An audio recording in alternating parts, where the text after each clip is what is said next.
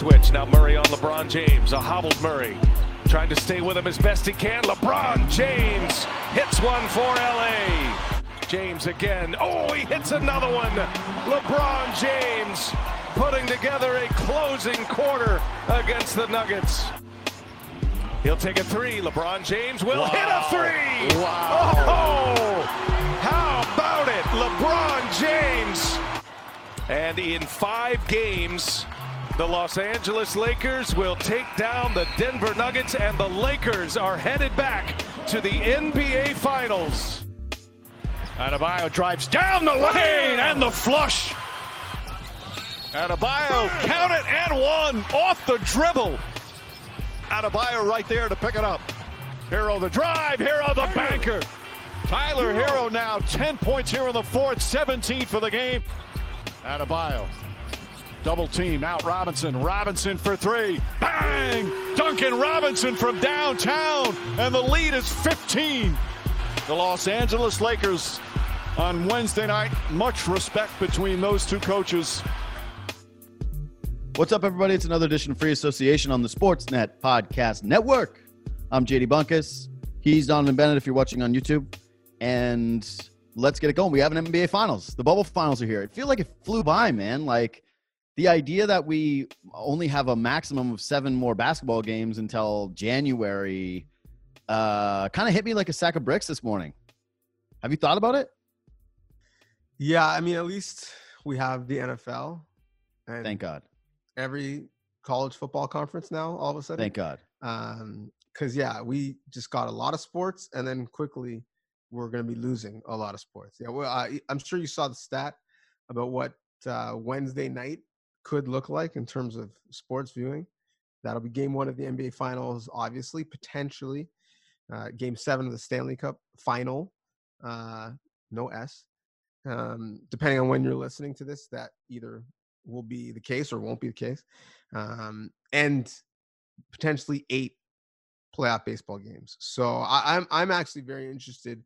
You mentioned there could be up to 7 NBA games. I'm very interested to see how they're going to rate relative to the other competition you have in the field. At some point, they're going to go head to head with some NFL football. That's actually my most, other than the actual X's and O's, that's the thing I'm most intrigued about. It's so weird because I like this whole thing about ratings now. It's like the ratings just seem like such an important measure. And I only remember doing this over the last couple of years. It's like MVP with football. Like, I love Russell Wilson. Shout out to my Seahawks for beating your Cowboys. I sent you a little text yesterday. I like just a classic performance for both teams. The Cowboys losing late and the Seahawks coming through. But like, in my lifetime, MVP was never a huge thing in the NFL. It was later in the year, right? As it got closer to the end of the season. Now, Russell Wilson has 2 good weeks, and I know it's 3 now, but I'm just saying after 2 weeks, they go, Russell Wilson's the favorite for the MVP, and all the headlines are MVP watch, and who's the MVP? I'm like, when did this happen? It feels the same way with ratings. Like, all of a sudden we did that. And I always go back and forth of like, well, what's the value of trending on Twitter versus being number 1 in the ratings? What's it versus my echo chamber where I follow more NBA than anybody else? So I feel like everybody's watching the NBA, that there's like real urgency to the NBA. But you're right. It will be fascinating to see how LeBron James, I would say more than anything else, how the interest in this guy who is on the back 9 of his career, it's coming to a close.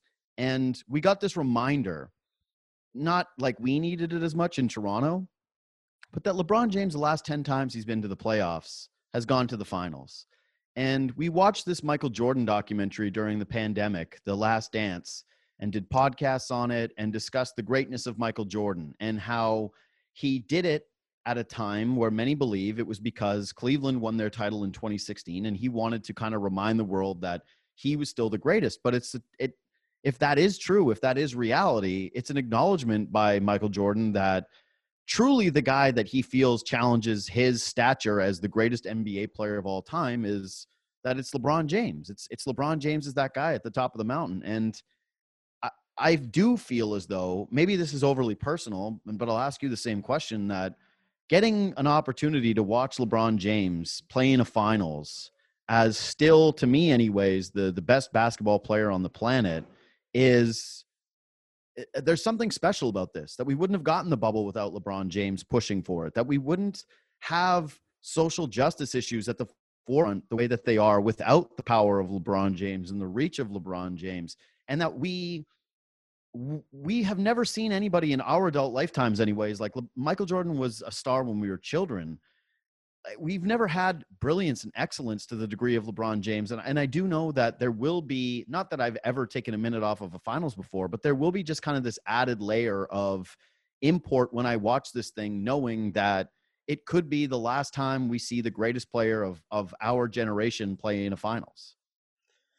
Yeah. So to understand the, not just legacy, but longevity of LeBron, let's look at the two franchises he potentially was going to face in the finals. Obviously, that being the Heat and the Celtics. LeBron went to the Heat to try and beat the Celtics team that was put together like a super team. So he put together his own super team in Miami. The Celtics were really great with those players. Then LeBron came along and they were then not so great and failed to get back to a finals after that. And the Celtics sold all those parts for draft picks, have rebuilt, have gone back to the point where they could have been in the finals. Oh, and LeBron is still relevant. The Miami Heat were a championship contender with LeBron. And they decided to go all in after they won with him, and they tried to keep it together. They drafted Shabazz Napier just because LeBron tweeted about him and that he liked him. They still brought an in all-time move. wow. They brought in they traded up. They traded up. They brought in guys like Danny Granger because they thought, oh, this is like the type of player LeBron would want to play with. And LeBron made Pat Riley fly across the country to Vegas while he was watching the World Cup. And Pat Riley could have done his rings on the table speech. And LeBron was like, yeah, okay, cool. Yeah, I hope you have the jet gassed up because I'm not coming back. So you can fly back to Vegas. And the Heat were in the wilderness for a while. And then they have rebuilt. And LeBron is still great. And so the fact that not only you've seen the stats about the fact that he's been to more finals than most of the franchises in the league in their history. We'll talk about how good he is in closeout games. 4 times he's led both teams in a closeout game in points, rebounds, and assists. The rest of the league in its history has done it twice. So the fact that he is so great for so long, that literally franchises have been terrible because of his existence and now have built back up and are trying to now go through him, let you know that, like, we talk about, like, there's like the PGA and then there's Tiger. There's like the NBA and then there's LeBron. He literally on his own has carried the league and dictated what happens in the league for the better part of a decade. I think that is, I think that for sure is his legacy and his greatness. Yeah, I think the only guy that you can compare him to longevity-wise is Kareem. That it's the only guy that just dominated the league for as many years as LeBron James is Kareem Abdul-Jabbar, where every year, year in, year out, this was the guy. This was arguably the best player in the NBA. The thing is that there have been years where you debated where Kareem was on his team and where he was in the league. And yes, he's before our time, but that hasn't really been the case with LeBron James. Whenever we've done it, it's almost felt foolish. Like, well, will Miami Heat be LeBron or D-Wade's team? Like, yeah, it was LeBron's team. Even this one right now with Anthony Davis, Davis hit that shot and I made a joke on Twitter about how now we have to do an entire 48-hour period of, is this Anthony Davis's team? And I think one of the brilliant maneuvers of LeBron James is that, unlike others, and we mentioned this on the last podcast, that he is someone who always makes everyone else around him better. Every situation that he goes to, the guys around him get better, and he gets the most out of that team. That's why he's made 10 straight finals. And even when I was looking at this, I asked my buddy Ben Ennis this today, like, if the Lakers had to lose one guy in the series, it would be AD, because simply put, LeBron James creates for others more than Anthony Davis does. Like, LeBron James has one situation independent from Davis. Davis has not done that without him. And that while they're two ships passing in the night in terms of where their careers are going right now, and Davis's ability to score in isolation is probably better than James's at this point in his career. Like, this is still the LeBron James Lakers. This is still the LeBron James bubble. And you're right. He is the defining player of the NBA, and he has been for, over a decade now, which is just incredible. So I can't wait to see what he does. This is a good jumping off point, though, because you mentioned the Heat, to bring up something that I wanted to do on today's podcast, which is – 1 second. Sorry, before go you ahead. Before you get to the Heat, is just to put I guess not the Lakers to bed, but just to put that side of the conversation to bed. You mentioned Kareem. Mm-hmm. And so there's naturally a comparison when you look at Laker tandems, Kareem and Magic, this 80 Shaq LeBron and Kobe. Comparison. Number one. Sure, Shaq and Kobe. But I'm stylistically, right, Yeah. on how they play and work off together. Kareem and Magic is somewhat analogous to LeBron and AD. And Kareem, the older player, having a young Magic giving him energy. But ultimately, when we look at, the interesting finals moment for Magic, where Kareem gets hurt and Magic has to play center and take the opening jump, the roles are reversed in the sense that literally, if AD, as you mentioned, couldn't play, everything that AD does on the floor, LeBron could do. LeBron could jump center. LeBron could guard Bam Adebayo for extended minutes if he needed to. LeBron could be the 4 or the 5 in a pick and roll scenario and either get a lob at the rim or take 2 steps back and hit a 3. Literally everything that AD could do, LeBron could do if he wanted to. And after their clinching game, they both were doing their interviews, and LeBron waited for AD to be done his before they walked off the court. And I was watching, and I saw LeBron dap him up, and I saw them walk off beside each other. And I'm looking, and I'm like, they're basically like the same size. Like they're not because AD says that he's like 7'2" and LeBron says he's 6'9". But I'm watching 2 human beings walk off the court, and they're like the same size. Yeah. And so it's just crazy that like LeBron's like, all right, I'll guard Jamal Murray, fine. All right, Rondo's floater's not working, I'll be point guard, fine. AD, if he doesn't have it, I'll play center, fine. Like he literally can do everything on the floor, and he could be Kareem if he needs to be. He could be Magic if he needs to be, and I think that is again part of his legacy and his greatness. Yeah, one of the biggest signs that we do take LeBron James for granted was that he led the league in assists this year, and we were like, yeah, of course he did.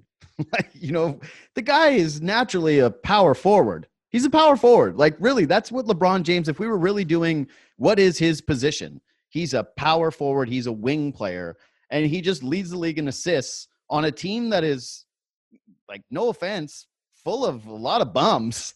And we're just like, yep, of course. No big deal. We're not writing sea poems about it. We're used to him being an incredible passer, but just this goes back to that whole thing that drove me so crazy about the Russell Westbrook triple-double season. It was like, yeah, man, if LeBron James if the goal of the NBA was get a triple-double and average that for a season, LeBron James would have a triple-double average every single season of his career. And if he would have missed, it would have been like 1 year by a half assist, 1 year by a half rebound, like he's one of the not only most spectacularly gifted athletes we've ever seen.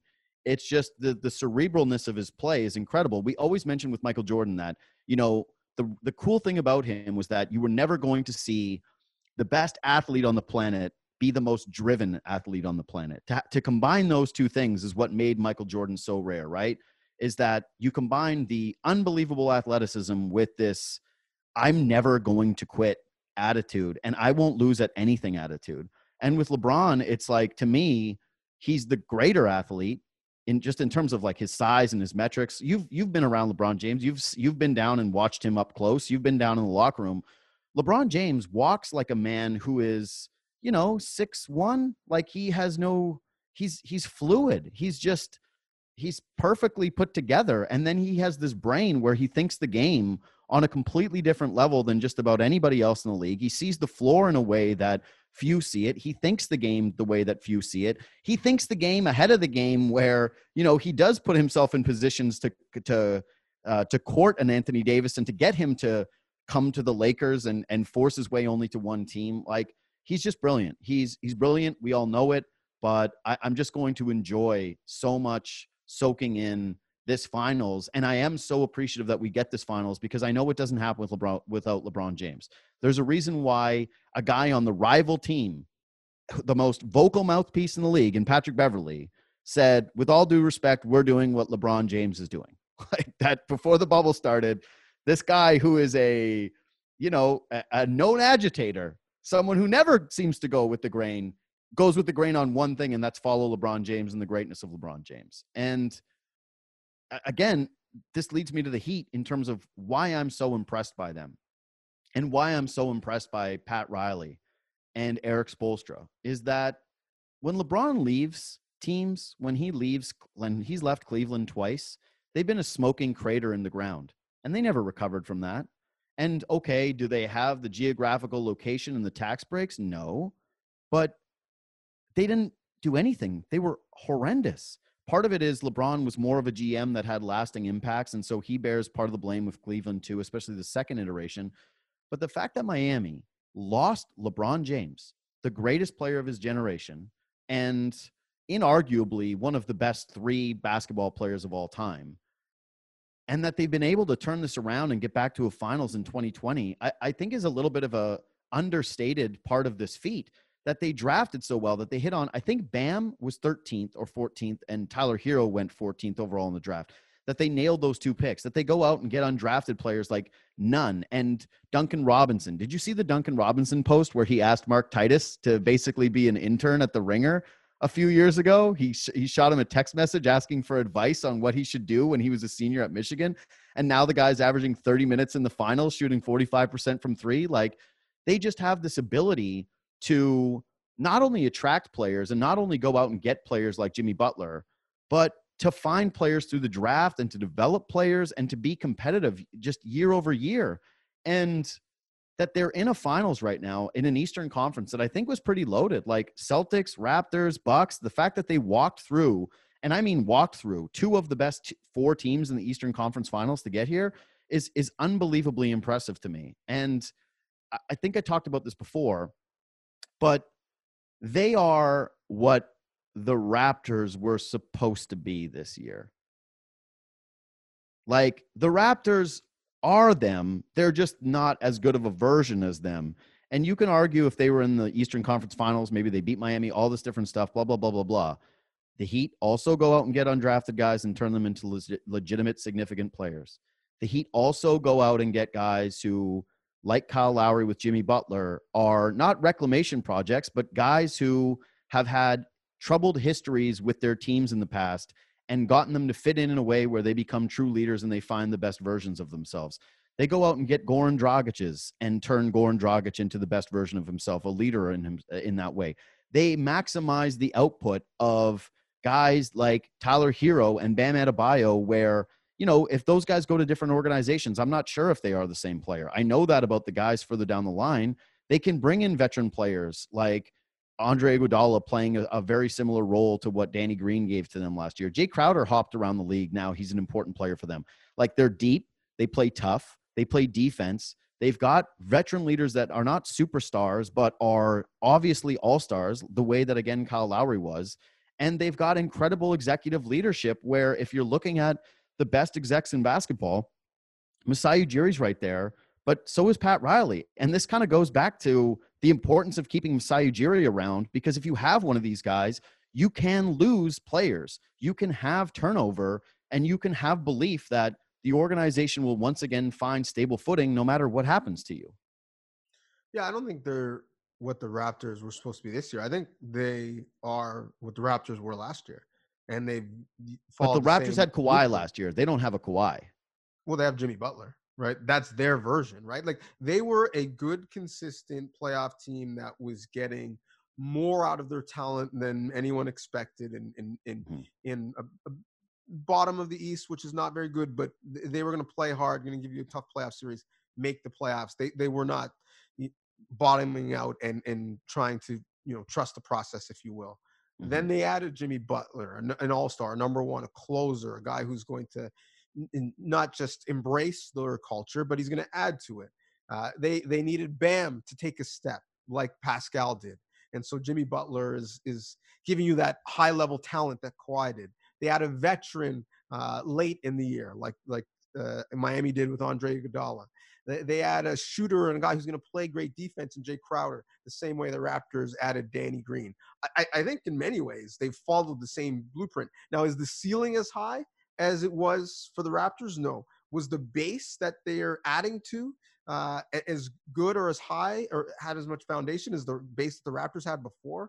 No. But I think in many of the same ways, they've added to the team in a similar formula to the way the Raptors did, and now they punched above their weight and they made a deep playoff run.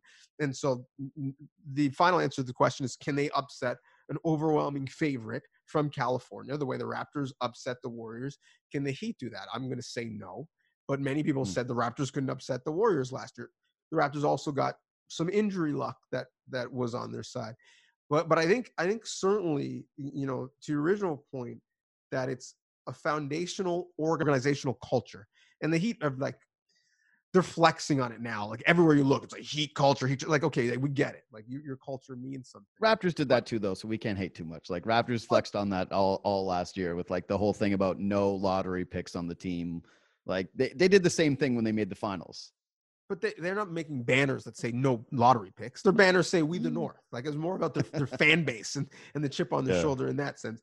But I do think that there's a value in having an organizational culture. So from Pat Riley, well, actually, really from Mickey Arison to Pat Riley to Andy Enfield to Spo, who's been there for a long time, graduated from the video room to now being the head coach, and they've had stability at the coaching position.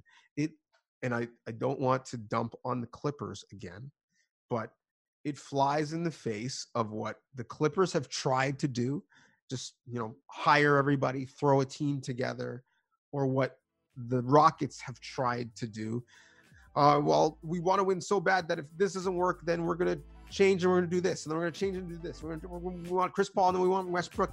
Like there is no clear line of thought of this is the type of player we look for. This is how we're going to develop them. This is the style of basketball that we're going to play. Mm-hmm. So every decision ladders back up to what our philosophy is. And the Raptors certainly have that, and they've used their development in the G League to augment that. The Heat certainly have done that with their culture and the type of players that they've asked to buy in. And in fairness, when we look at what LeBron has done post-Heat, he's taken some of that blueprint and tried to apply it in other places, because he has said that he went to Miami to learn how to win.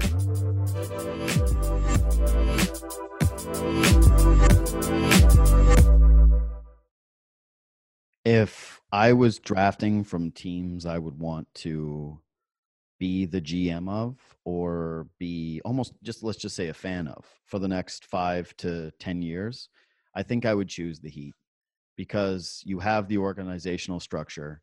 You have no contracts that extend past the 2021 season. So when they hit that free agency, the odds that they're not going to be able to attract someone seem like astronomically low. Like they are going to get somebody. Someone else is going to want to come there. I think that they are still the front runners for Giannis Antetokounmpo. And then you have young star pieces in Tyler Hero and Bam Adebayo that I just think are like, those guys can win titles with another piece. Like Tyler Hero's ceiling, I'm not really sure what it is, but he's a rookie that came in and dropped a 30-plus point performance in a conference finals game with all of those vets on the floor. And you know who that's been done by? That's been done by George Mikan. That's been done by, in a finals, by Magic Johnson, which you referenced. This is something that, Michael Jordan never did in a conference finals game. Granted, he never made it there at that age, but that this is something Larry Bird didn't even accomplish, was what he did. Like, this is an unparalleled stuff. You got to go back to the 50s and into the 70s in order to find precedents for the performance that Tyler Hero put up. And this is why, you say that they're these huge underdogs. I don't think that they should be. Like, the best two players in the series are clearly Anthony Davis and LeBron James. No doubt about it. But when it gets to be crunch time and it gets to be a close basketball game, I don't think that the discrepancy is as great between those two guys as closers and Jimmy Butler and Tyler Hero and Goran Dragic and the shot making that the Heat have. The Heat this is what I like about them the most. I've said it before. I'll say it again. They're never out of a game because they play tough. They have incredible leadership on the floor, and they have so much shooting that even if they fall down, 15 plus points, you can blink your eye and all of a sudden they're back in it because Duncan Robinson, Tyler Hero, and Jay Crowder have made a bunch of shots, or Goran Dragic has made a big shot. Like that Celtics series, how many games were there in that series where you thought, okay, the Celtics have put this thing to bed?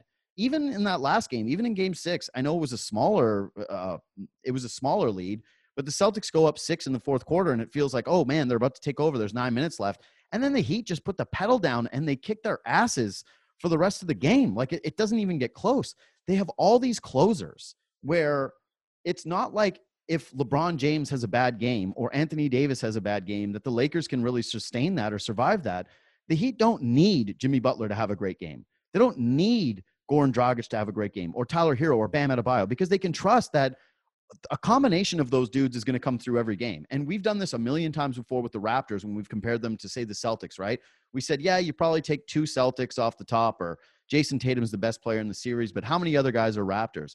This has never been more clear to me in a series where you have the best 2 players on the Lakers, and then 3 through 8 are all on the Miami Heat. Like, are you taking Rajon Rondo or Kyle Kuzma ahead of any of the next 8 guys down the line with the Miami Heat? I don't think so. Like, if you are, it's jockeying for the 8th position between the Kendrick Nuns of the world, but it's certainly not very high up. You need to put some respect on Alex Caruso's name, right? No, I don't need to put some. No, I do not need to put any. This is the most overrated player I've ever seen in my life. If he wasn't white, we'd never talk about him. It's actually embarrassing for the league how much stock that Alex Caruso gets and how much pub he gets. I don't care. I hope this gets clipped onto a Lakers blog or something. But yeah, Alex Caruso on the Miami Heat doesn't play. He doesn't play. Flat out. Who does he play over? Nobody. That's right. The answer is nobody. He does not play on the Miami Heat. He's a waves the towel guy on the bench on the Miami Heat. On the Lakers, they have to turn him into a deity because they don't really have anybody else. So I don't know. I think this series is going to be very close. I actually think the Heat are going to win. I'm going to say that right now. I think that Miami upsets the Lakers. Yeah. You want to put some money on that? Not without. I am going to put some money on that, but I'm going to get odds on that from a booking site. I like Miami. I think they're playing well. They're playing consistent. They just walked through 2 teams where they were underdogs against, technically on paper.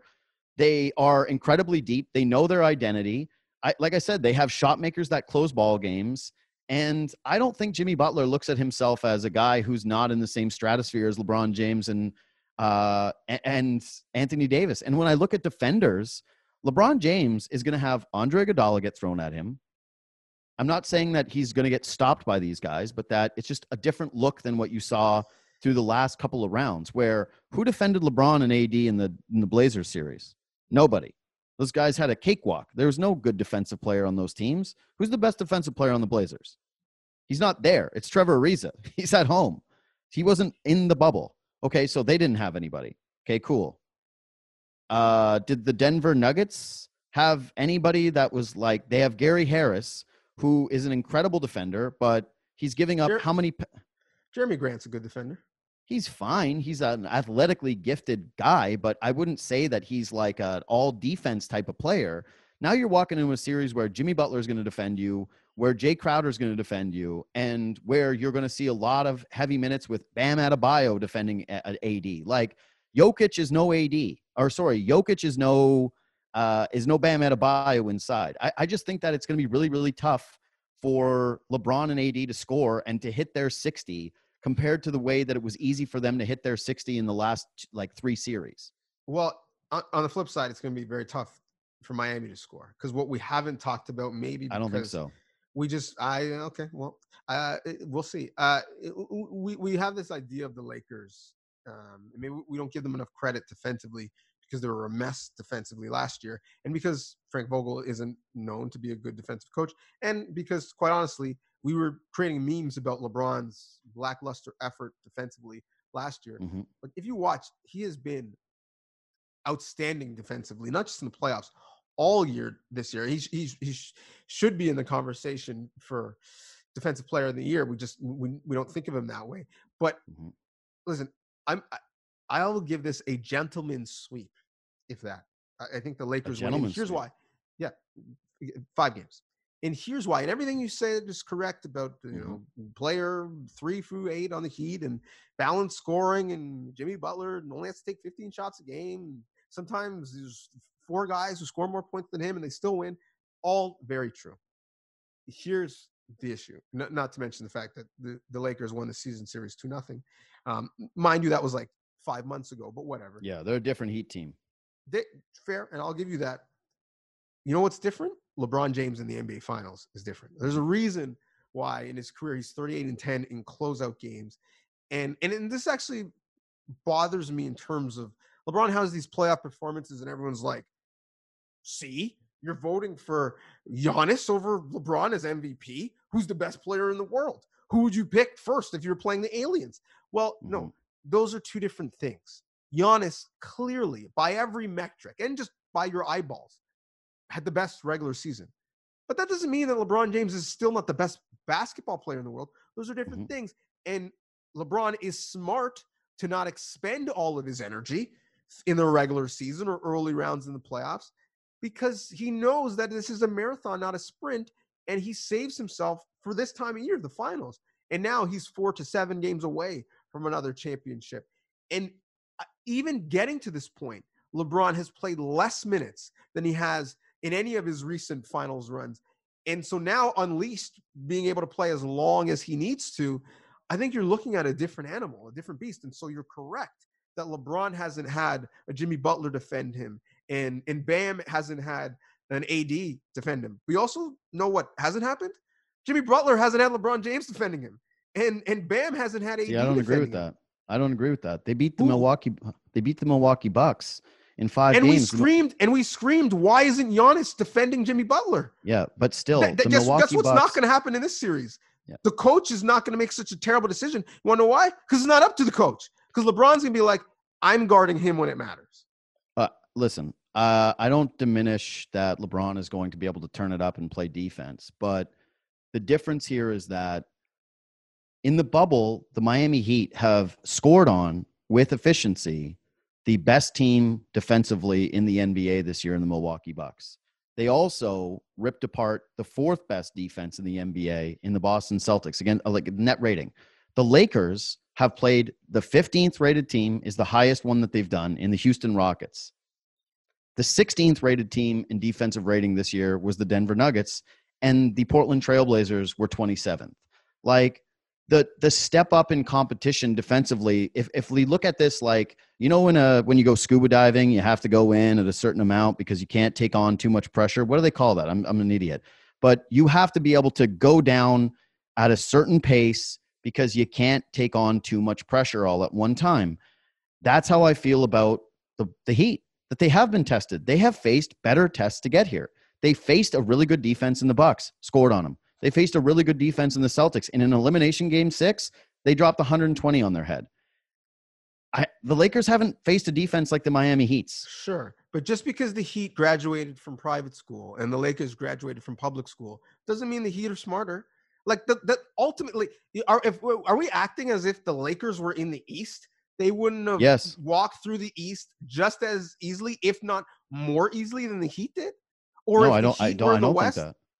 So basically, you're saying unequivocally that Miami Heat are a better basketball team than the Los Angeles Lakers. No, not at all. We'll see what that happens in the finals, and even then, I'm not sure that they're a better team. They were a better team in the bubble. What I'm saying is that the road to get here has been way more difficult than for the Miami Heat than it has been for the Los Angeles Lakers. But part of that is just math. The Lakers were a number 1 seed, and the Heat were not. Yeah, but the Clippers got eliminated, and they were the toughest challenge for the Lakers, and they didn't have to face them. And they get the Portland Trailblazers in round 1, which was like an overwhelming mismatch that, people got excited about Portland being able to upset them. And then it turned out like, no, Portland can't play any defense, and they don't have anybody to match up with their 2 best players. So that wasn't going to happen. And then, I'm sorry, but I don't think that the Lakers have beat anybody that was really that good. Like, Houston was heavily flawed, and Denver, as good as their best 2 players played, they were punching a little bit above their weight class. And then Jokic had some tough games, and they were able to kind of mitigate him a little. And I'm just saying that the path to get there, this is not a reflection on whether or not one team is better than the other. I just think that the Heat have been playing in higher pressure games up until this point than the Lakers have. And that if we're talking about, the Heat's inability to score against the Lakers versus the Lakers' inability to score against the Heat, I think that the Lakers still have more to prove against competition like the way Miami's playing than Miami does against the Lakers. They've proved it all year. They've been a much better basketball team over a large sample size. Like, this is not aggregate. The Heat don't get extra credit because they had to work hard to get here. Like, if the Heat had a better regular season record, they would have played the Nets or the Magic or some garbage team, and their resume may not look as good, but we're not trying to seed teams in the NCAA tournament and look at their RPI. We're saying these two teams are going to play 4 to 7 times. Who's going to win the balance of those games? And I just think if we're looking at these rosters and the star power on one relative to the other, I think clearly the Lakers have the advantage. The Heat should be happy to be here. This is an accomplishment. This is not an accomplishment for the Lakers to be here. So I'm not going to punish LeBron James because Kawhi Leonard and Paul George couldn't get their But I'm not punishing him. I'm not punishing him. I'm just saying that when I'm looking at this series, the team that I think that has been better in the bubble has been the Heat. And the competition that they've beaten is better. And so, yes, you're right. It's not college basketball. I'm not trying to rank these teams.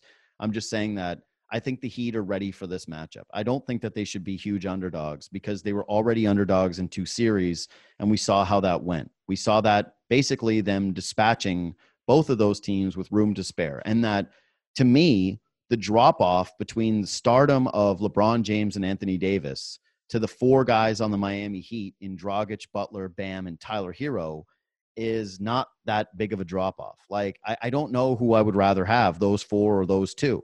That it's actually a conversation to me. Like Bam at the end of that game 6 against the Celtics, where he's bringing the ball up the floor and he's just cramming all over Tice. I know it's Daniel Tice, and now he's got to go face AD, but I expect him to do those exact same things against Dwight Howard and against JaVale McGee. I expect Tyler Hero to be unafraid at the end of ball games, and that LeBron James is going to have to make a decision as to who exactly is he going to cover. Is he going to cover Jimmy Butler? Okay, well then Tyler Hero's getting off.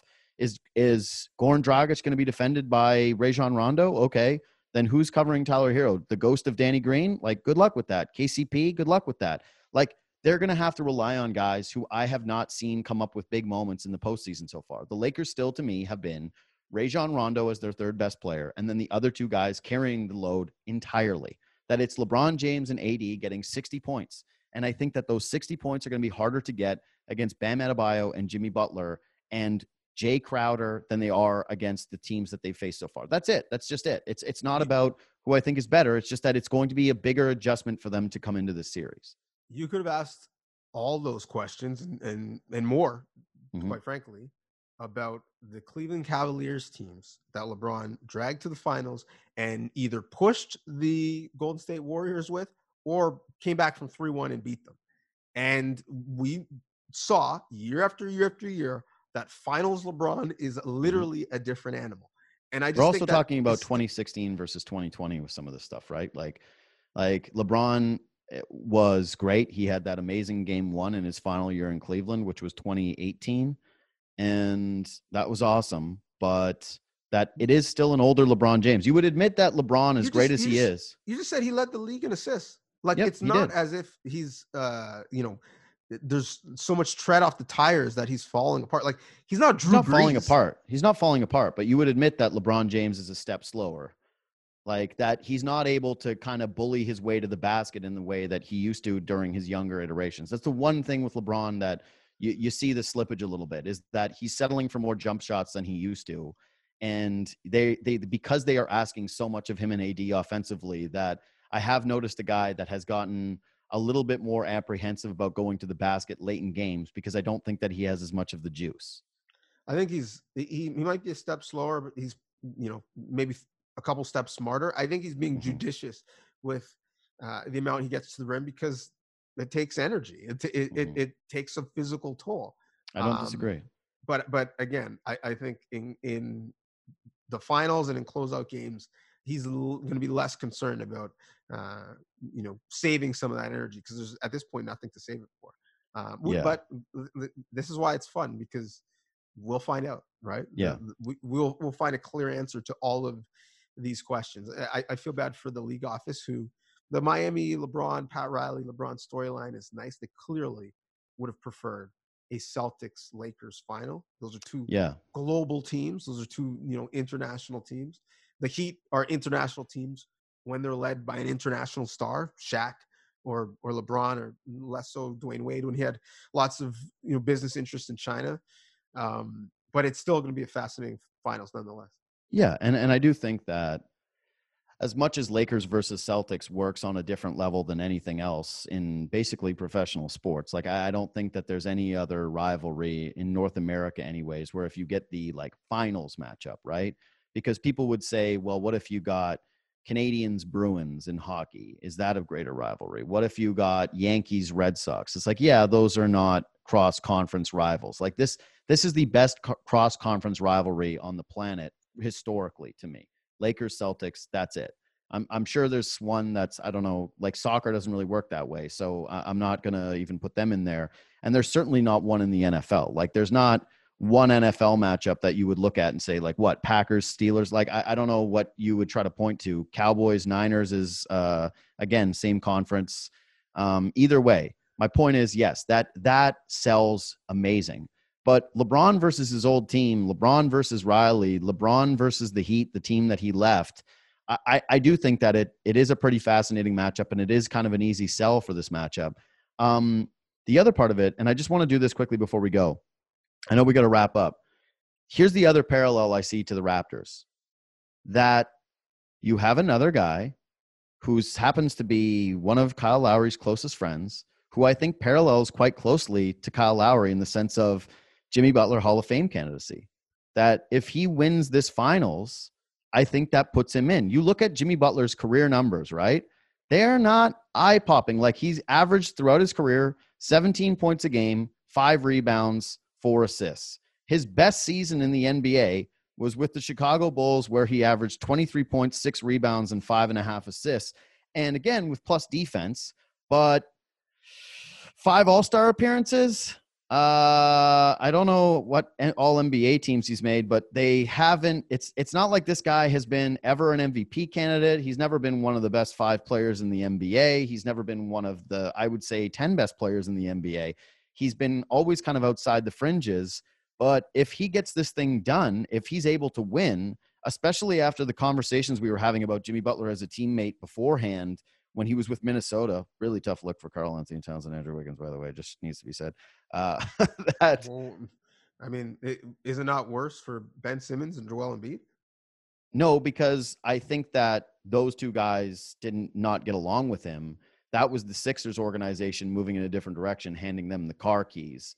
With the Timberwolves, it was clearly like, hey, we hate this guy. He hates us. He wants out of here. He's going to embarrass us in practice and throw dirt on our names publicly and have it get into a feud where, Steven Jackson is calling Andrew Wiggins the Tin Man because he's buddies with Jimmy Butler. Like that thing got pretty ugly. It never got ugly with the Sixers. Do you think that if Jimmy Butler wins this thing, that he becomes a bona fide Hall of Famer, or is he still on the outside? No, he would be the best player on a title winning team.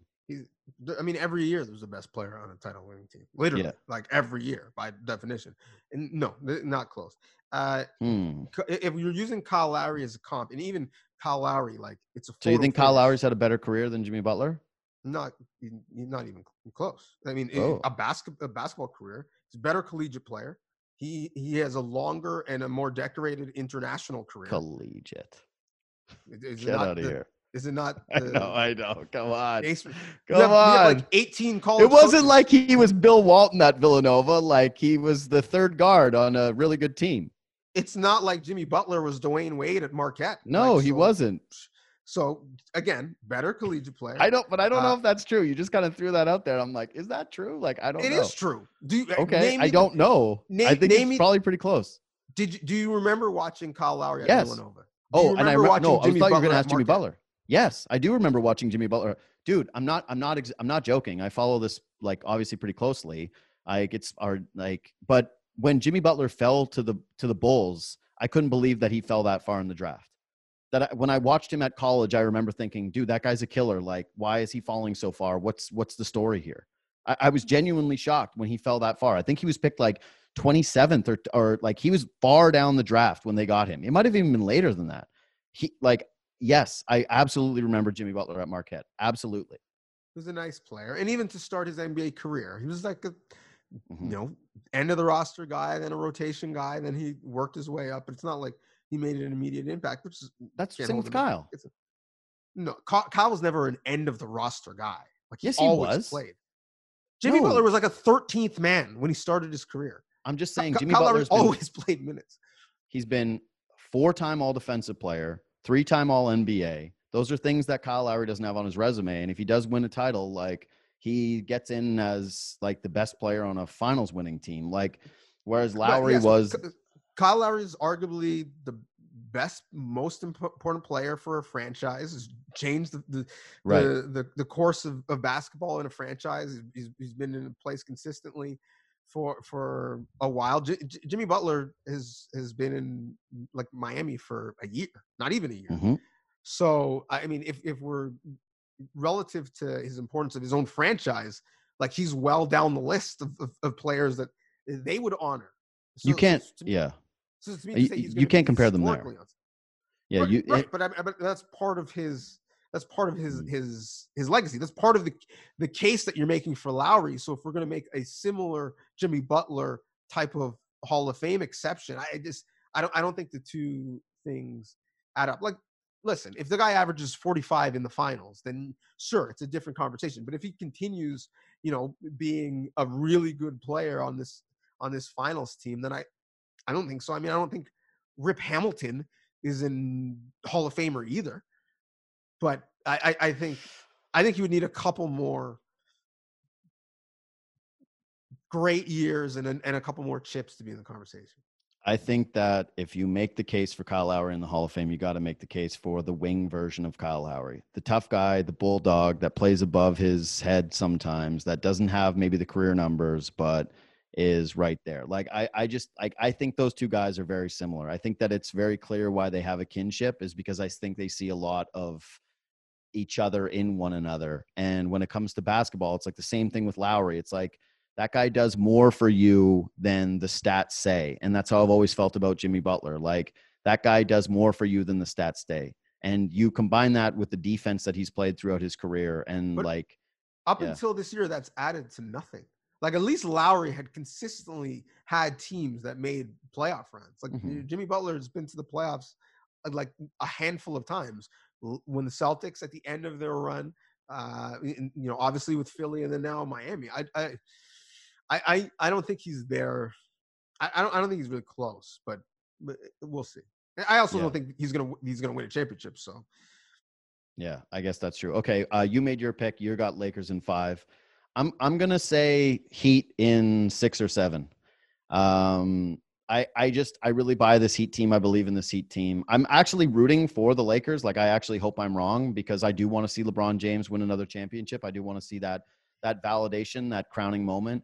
I do want to have another entire offseason where we don't have NBA of Jordan or LeBron. Like that's going to be happening like right around the corner. We're so close to that. But yeah, give me the Heat in 6. Give me the Miami Heat. Give me the Hall of Famer, the future Hall of Famer, Jimmy Butler. Give me the. Can I ask you one question quickly before we go? If the Miami Heat called and they said, "Hey, we'll trade you Tyler Hero for Pascal Siakam," would you do it? No. Okay. Tyler Hero, 20 years old. Just saying, closing finals games with 30-point performances. You would. Pascal did that last year too. Yeah. Against the Golden State Warriors. All right. I just have to ask the question. Would you would trade him for Bam though, right? Who, Pascal? Mm-hmm. No. I would think about it, but I don't think I would. Come on. Just let's get out of here with that. You're letting the last 2 weeks cloud your mind. Yeah, I am. No, I'm letting age and a lot of things. I didn't say I would do the Tyler Hero one, but I'm not hanging up the phone right away. There's for sure on that. Okay, we'll catch you next week. Lakers in 5. Heat, culture, depth. That's what I'm riding with. That's what matters in basketball. Subscribe to this podcast. Follow this podcast. Do all of those kind of things. Share it on Twitter. Let us know what you think, as always, in the comments section. It always means a lot to us. We'll talk to you soon once my Heat are up in the series. See ya.